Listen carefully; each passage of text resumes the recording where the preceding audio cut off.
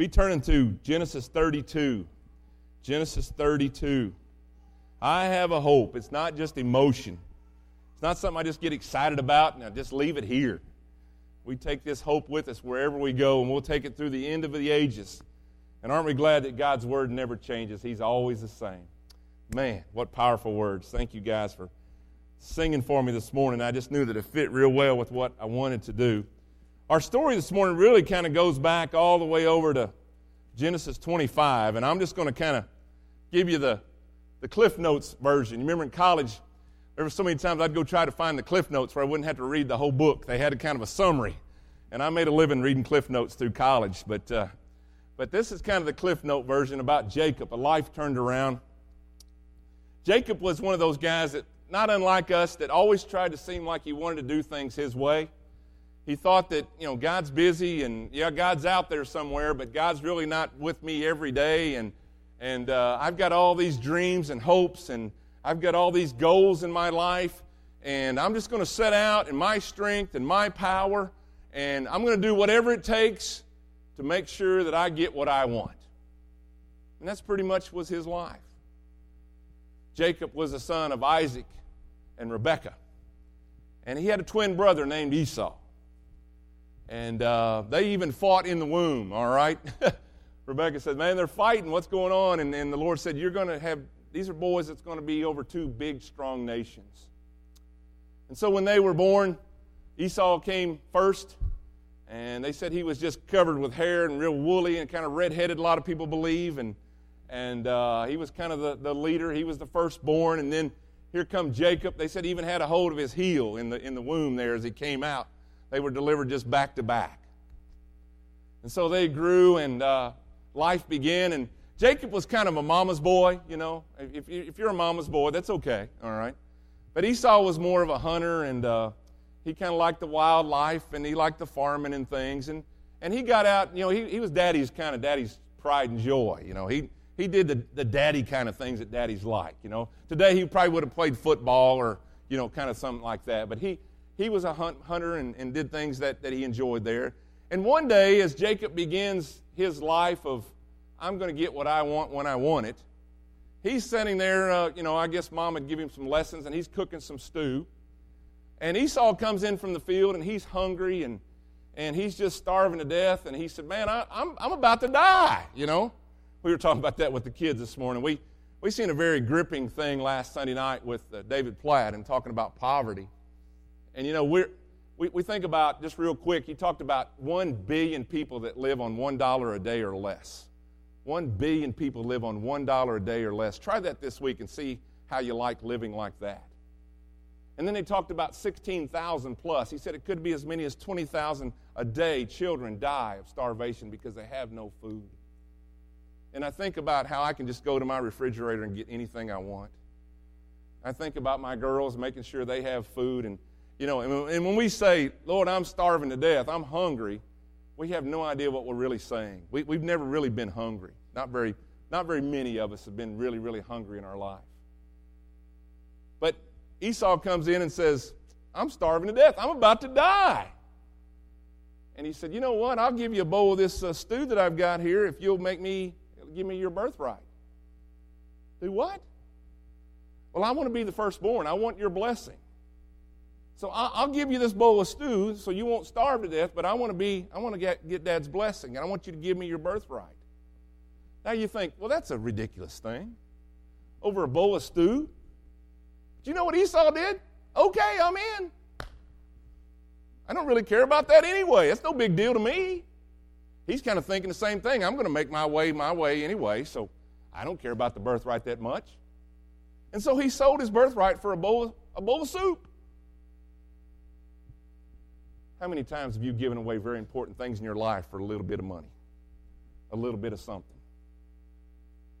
How many teens have given away their teenage years for just a little bit of moment of happiness or pleasure or what they thought would be a long-time thing, but only to look up 2 weeks later and the person you thought loved you is gone, and now you're pregnant? How many have you thought, well, man, it's not no big deal not to go to church, not take my kids to church. It's no big deal. It's no big deal if they don't see me go to church. And you give away that opportunity for just a bowl of soup. It's more important for me to go fishing or hunting. It's more important for me to go shopping. It's more important for me to go do all these other things with my kid. But you know what? Really going to church, that's kind of way down on the pole. So what I'm going to do is I'm going to give up that opportunity to tell them about Jesus as much as possible for a bowl of soup. And I think we're all guilty of that one time or other in our life. Guys, listen to me. And I know you think, well, Brother Todd, you preach about that every week about being faithful and coming to church. But guys, once again this week, we've seen a man walk into a school, put a gun to people's heads and say, if you are a Christian, I'm going to shoot you and kill you. And he killed 8 of them. 7 of them, whatever the number was. You don't get a second chance to pour Jesus into your kids' lives. We live in a world that's trying to take our kids away from us. We live in a world that's trying to take and separate our kids. I was at a wedding yesterday, and in their kids' wing, they had this on the wall, the race for your children's life. The race for your children's thoughts. And I said, what a statement. Do you realize, Mom and Dad, Grandma and Grandpa, we are racing to bring our kids to Christ before the devil gets them. Y'all understand that? Everybody say amen. Amen. We are running a race. I'm telling you. And sadly, the devil is winning that race a lot more than we are. Because of what we're showing our kids is important. We're willing to give them a bowl of soup rather than give them a life in Jesus where they can have eternal life. And you say, well, Brother Todd, they're going to find Jesus. If I just come and go, it's all right. You don't know that. And listen, I'll give you this. You don't know that they are if you come every Sunday. I understand that. I've seen wonderful people bring their kids every service, and they turned out wrong. But it was not because Mom and Dad didn't try all they had to put as much Jesus in them as they possibly could. Because I am telling you, this world is trying to kill our kids. It's trying to steal our kids. The devil is trying to destroy our kids. And we got to give them all the Jesus we can between the ages of 2 to 22. So that they've got the most tools in their box so they can make good decisions for Christ. Because, guys, it just takes a moment and you'll sell everything for a bowl of soup. Esau did it. He said, I don't care. Well, that kind of went along, and he thought, I got this. And then one day come, Isaac's getting older, and Isaac can't see anymore. That's the daddy. He can't see. He said, I want Esau to come into me. I know my days are numbered, and I need him to come into me so I can give him my blessing. So he called Esau in. He said, Esau, I want you to go and hunt me some great food. He must have loved wild game. He said, I want you to go hunt me. Of course, I guess all of it was wild in those days, wasn't it? But he said, I want you to go get me some wild game and bring it in. We're going to cook it up, and we're going to just sit down and talk, and I'm going to give you my blessing. Well, Mama hears this. Rebecca. And the deception starts again. Jacob, come here. Your daddy is about to give the blessing to Esau. Now, here's what we're going to do. I want you to go and get some of your brother's clothes that he's been out in the field wearing. Bring them. Get the good smelly ones that smell just like you. We're going to put some goat hair on your arms because he's way hairier than you. And your daddy will be able to just touch his arms and realize it's not you. But we'll put some goat skin on your arms. And then you go into him and he'll give you the blessing.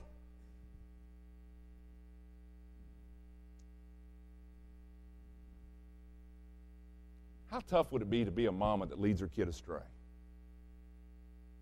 Let me ask you this. Are you teaching your kids how to be deceptive? Are you teaching your kids how to be liars? The bank gave me $10 more yesterday.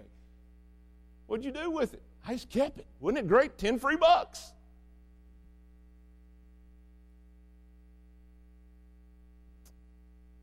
Guys, I'm learning. Y'all told me, but I'm learning. They are watching you all the time. And they want to know what everything means and why you do everything you do. And sometimes we don't think it's a big deal. Sometimes we may cheat on our taxes. Sometimes we may cheat on our expense report at work. And you think they don't know nothing about that. But is there something we're doing in our life that's teaching our kids to be deceptive, to be liars, to be deceivers? Rebecca said, this is what we're going to do. I want you to be number one. Can you see the problem when we don't love all our kids the same? And, it's very difficult. I just kind of noticed you just kind of pick one, I don't know how that happens. But listen, guys, even if it's in your thought process, and it shouldn't be, but sometimes it creeps in there, our kids should never see us care for one more than the other. So they did it. He went in there to his dad, and his dad, he said, Dad, I'm here. It's Esau. He said, well, you have the voice of Jacob. He said, but yeah, Dad, but feel my arms. It's me. Oh, yeah, you have the hair on your arms. And so his mom, in the meantime, had fixed up a little meal, and he comes in there and goes, Esau, how did you go out there and kill that so fast and get it ready? The Lord provided. Isn't it amazing how we bring the Lord into our little stories and our little schemes? Well, that's what the Lord wanted me to do. I hear that all the time. That's what the Lord wanted me to do. The Lord, He knows that I need to do that or that or that. The Lord don't mind if I do this or this or that. Yeah, He does. But He said, Dad, the Lord gave me a quick kill and everything's great. And so they began to eat.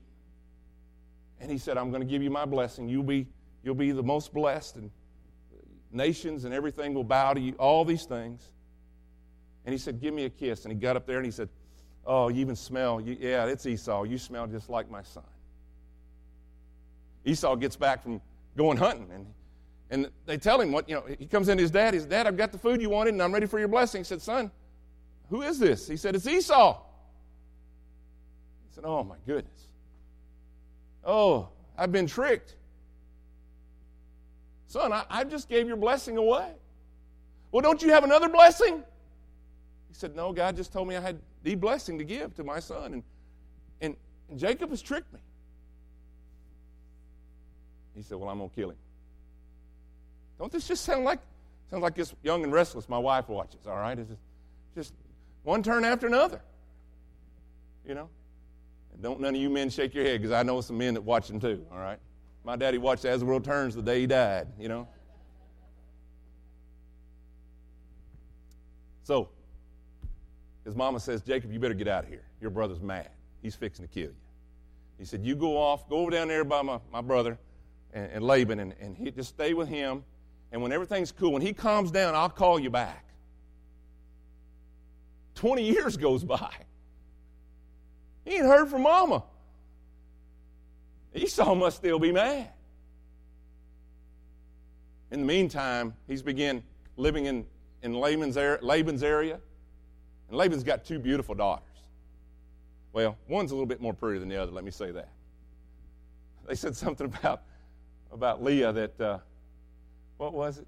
I forget now. But it was something like she has a good personality. You know what that means, guys, all right? All right?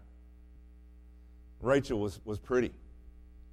And so Laban said, there's no sense you just coming and working and not getting paid. He said, you ask anything and you can have it. He said, I'd like to ask for your daughter Rachel's hand in marriage. He said, okay. You work 7 years for me and Rachel's yours. Man, can you imagine having... I don't know if Bill would have said, you got to work 7 years for me before you get Dana. I don't know, baby. I don't know. It'd been tough. It would have been tough. So he worked 7 years, and okay, it's time for the big wedding, and man, they put on a big shindig, and everything's going great.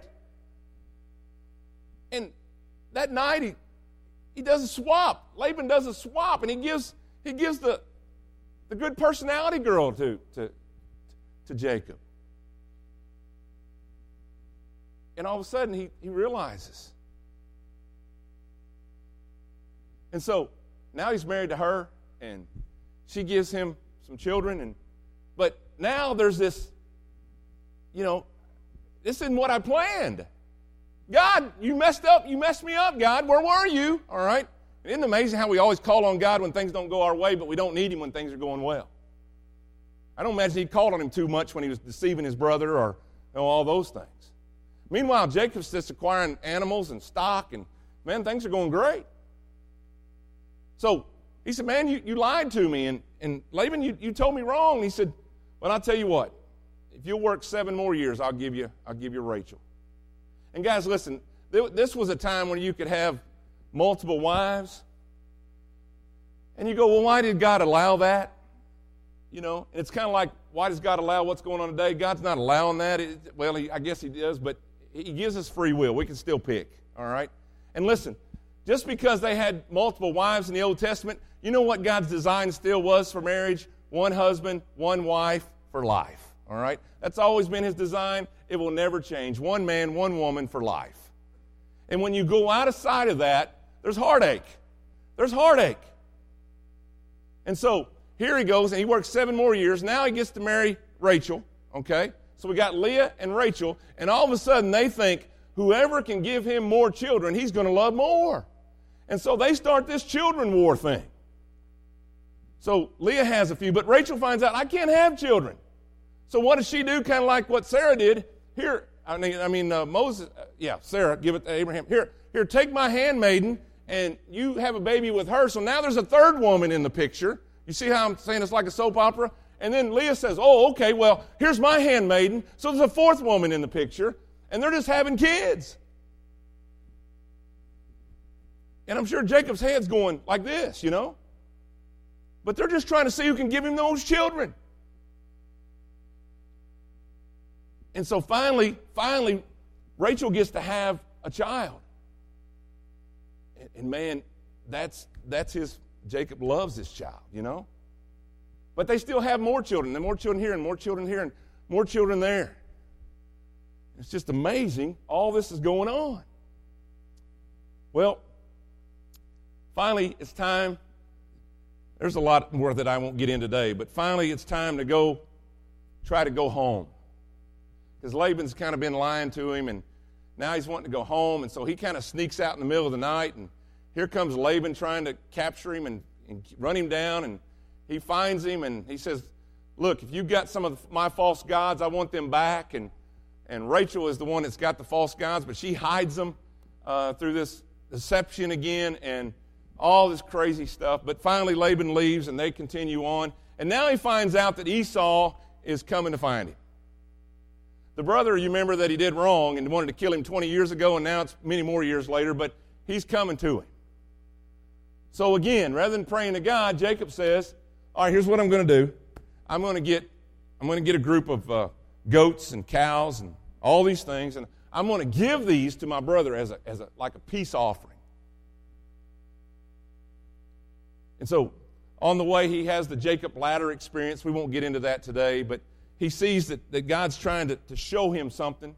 He's still thinking about himself, his greed, his want, all the things that he wants.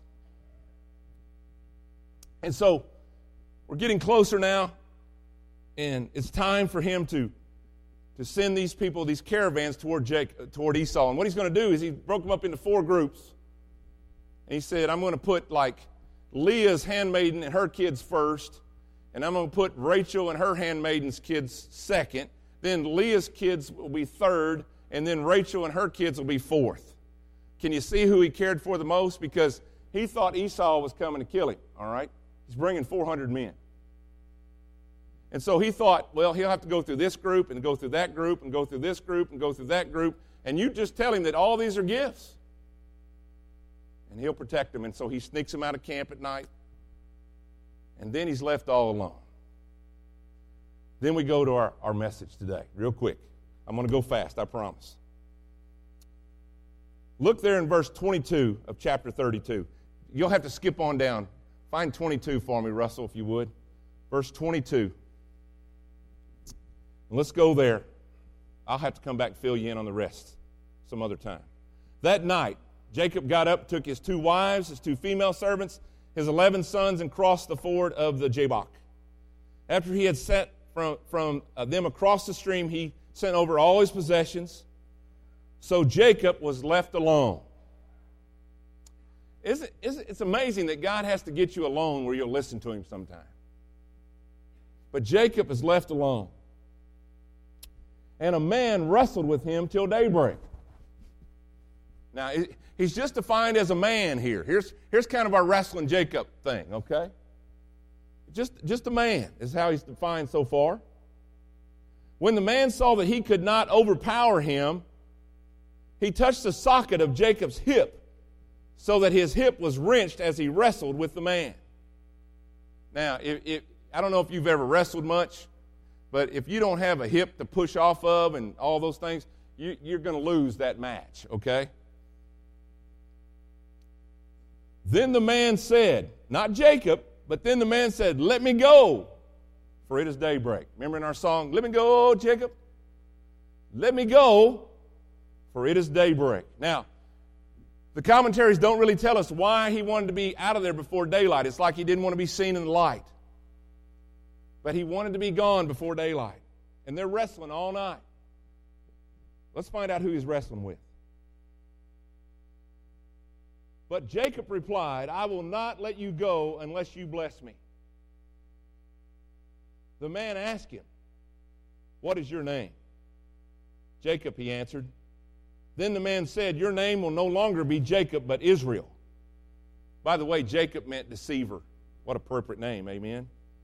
But Israel, because you have struggled with God and with humans and have overcome. Now, that's a very interesting verse. Do you know of anybody that you could think of before you read this that could overcome God? And he's overcome man in lots of different ways and probably really not godly ways. He overcome Esau, he overcome Laban, he's overcome every obstacle to this point. But here in this very curious verse it says, because you have struggled with God and with humans and have overcome. Jacob said, please tell me your name. Verse 29. But he replied, why do you ask my name? Then he blessed him there. So Jacob called the place Peniel, saying, it was because I saw God face to face, and yet my life was spared. Then the sun rose above him as he passed Peniel, and he was limping because of his hip.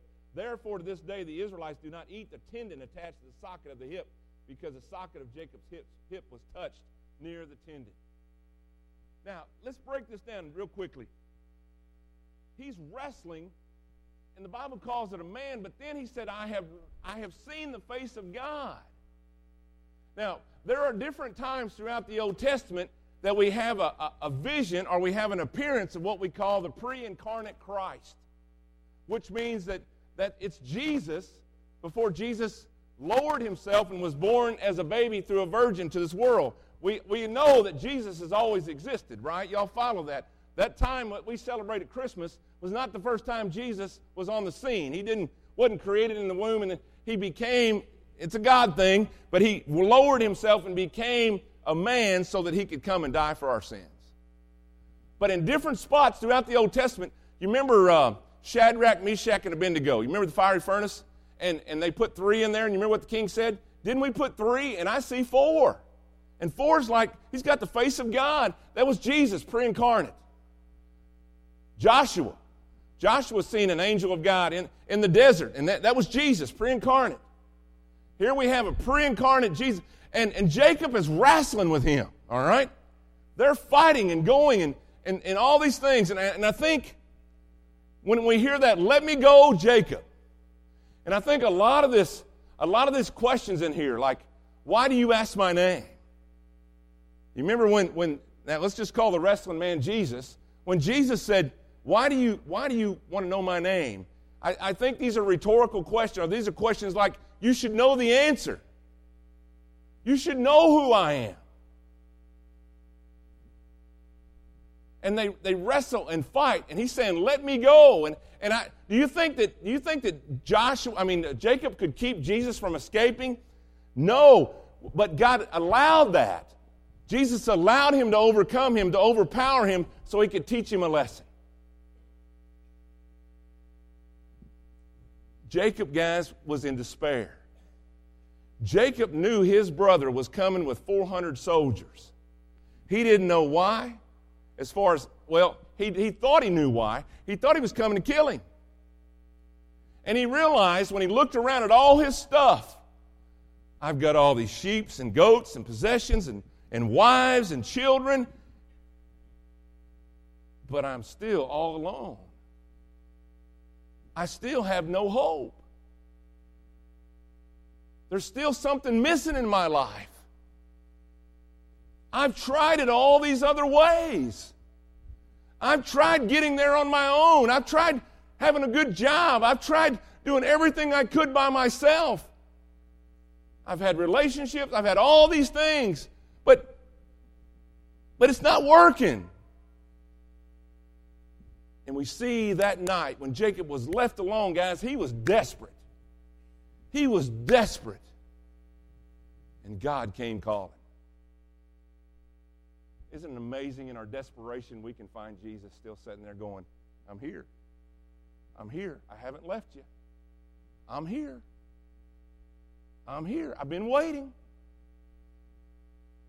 But I think when he says, let me go, Jacob, it's almost like he's testing Jacob to say, do you still want to try this on your own? Or do you think you need me now? And I'm telling you, I think Jacob latched onto him so strong, and I believe he's crying and wailing. He said, Lord, do not leave me. If you leave me, I have no hope. I cannot make it without you. And guys, I'm telling you, we as Christians today, we as the church today, we as a nation today, we need to cry out and we need to latch on to Jesus Christ like we never have before and not let him go, because Jesus Christ is the only hope we have. I have a hope. It's not just emotion or I get giddy. It's more than that. It's in Jesus Christ. And Joshua that day, I believe that day, he gave his heart to Christ because he had all the other things, but it just didn't cook. It didn't match. It didn't mesh. It didn't work. He tried everything else, but he'd never tried Jesus. And he thought about Jesus. There's even a time over here, and I can't find it right now. There was even a time he said, well, if you'll take care of this and this and this and this and give me this and give me that and give me this and give me that, then I'll let you be my God. That's what he said to Jesus. That's what he said to God. That's his prayer. Just a big old bargaining session. He'd been bargaining all his life. He bargained his brother out of his birthright. He bargained Laban out of sheep and goats. Read the story. He said, I'll take the spotted ones, you can keep the white ones. He'd build up fences and they wouldn't get to mate at the right time. And so the spotted ones just kept growing. He kept getting more and more sheep. He'd been doing it all his life. But he realized that you can't bargain with God. You can't come to God on your terms. You can't come up here and say, I want to be saved. But God, here's what's going to happen. I want you to pay all my bills. I want you to take all my trouble away. I want you to make all my kids good. And Lord, if you'll do all that, then I'll follow you. You can't bargain with God. He's paid the price on the cross. He did enough. He wants you to trust Him for the rest. And I know that's hard. I know that's difficult to understand, but He wants us to trust Him no matter what. He wants us to trust Him with our lives, with our jobs, with our spouse, with our kids, with our home, with our possessions. And don't make bargains with God. Jacob earlier said, Lord, if you'll do all this for me, then you can be my God, like he's doing God a favor. And guys, Jacob isn't the only one that's ever done that, amen? We act like we're a favor to God sometimes. God, I went to church 2 whole times last month. I even put $20 in the offering plate that one Sunday. You remember that, God? You remember? I read my Bible last month. You see how, God, I want you to come to me on my terms. I want you to come to me when I want you to come to me. And Jacob finally found out in and that out there in the desert, in that wrestling ring of life, when he got a hold of God and looked him face to face in the eyes, he goes, this is what I've been missing. This is what I need. There is no other way but through Jesus Christ. This world can offer me 100,000 things, but it can't feel the longing that Jesus can feel in my life. And guys, until we get to that point, we're never going to enjoy being a Christian. We're never going to enjoy it. We're going to always be looking for something else. We are. Let me go, Jacob. If you're not real, if you really don't want me, if you don't want to give me 100%, if you don't want to surrender to me, let me go, Jacob. Jacob thought about that for about a split second. He said, I will not let you go. Because I know that blessings are only going to come if I get in line behind you. And he didn't state how many blessings or what blessings he wants. He just knows that to follow God is the right way to go. There's no other way. I will not let you go. And guys, I believe Jesus Christ could have snuck out of there and left him and tangled him in knots. He could have put him in a pile driver and an atomic bomb and everything else, all right? You wrestlers will get that, all right? Pile driver. He could have done the Jerry Lawler thing on him, but he didn't, all right? Because he wanted to realize, do you really want me? Do you really want me in your life? And Jacob said, there is no other way. And he was so scared and so alone and so worried that he knew if he let Jesus go, he was going to die.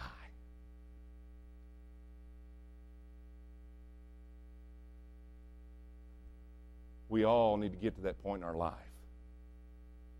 where we realize that if I don't hold on to Jesus, I am not going to make it. And I'm not just talking about life and death physically. I'm talking about every day. I'm talking about eternity. I'm talking about all those things. Because there is nothing this world's got that can replace what Jesus has for you. And this is not about getting stuff. It's not about, if I follow Jesus, I'm going to have more. And this is not a prosperity gospel, guys. This is take up your cross, put it on your back, and follow me, Jesus says, and I'll take you through the worst days of your life. I'll take you through the good days of your life, and I will never, ever let you go. Because the amazing thing is, when you don't let Jesus go, you find out that he's already holding on to you, all right? You find out that if you're his, I need Jesus, and you get all excited and you grab a hold of him, but then you realize, you look and you see these bigger arms, they've already had you. But it just took you a while to realize, I can't do this on my own. I can't do this on my own. Let me go, Jacob. I will not let you go.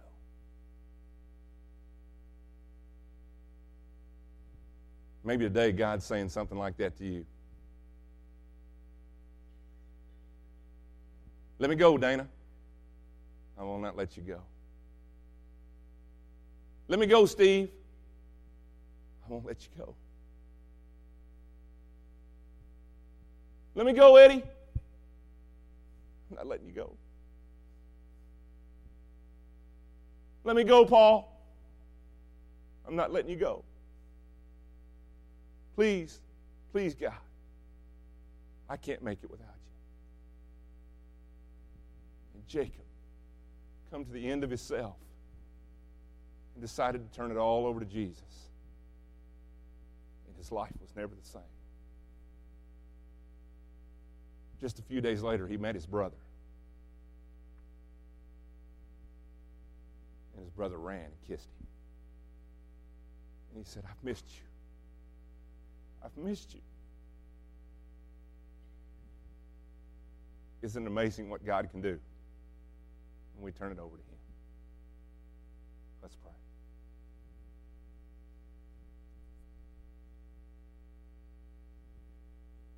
Lord, I pray, do not let me go.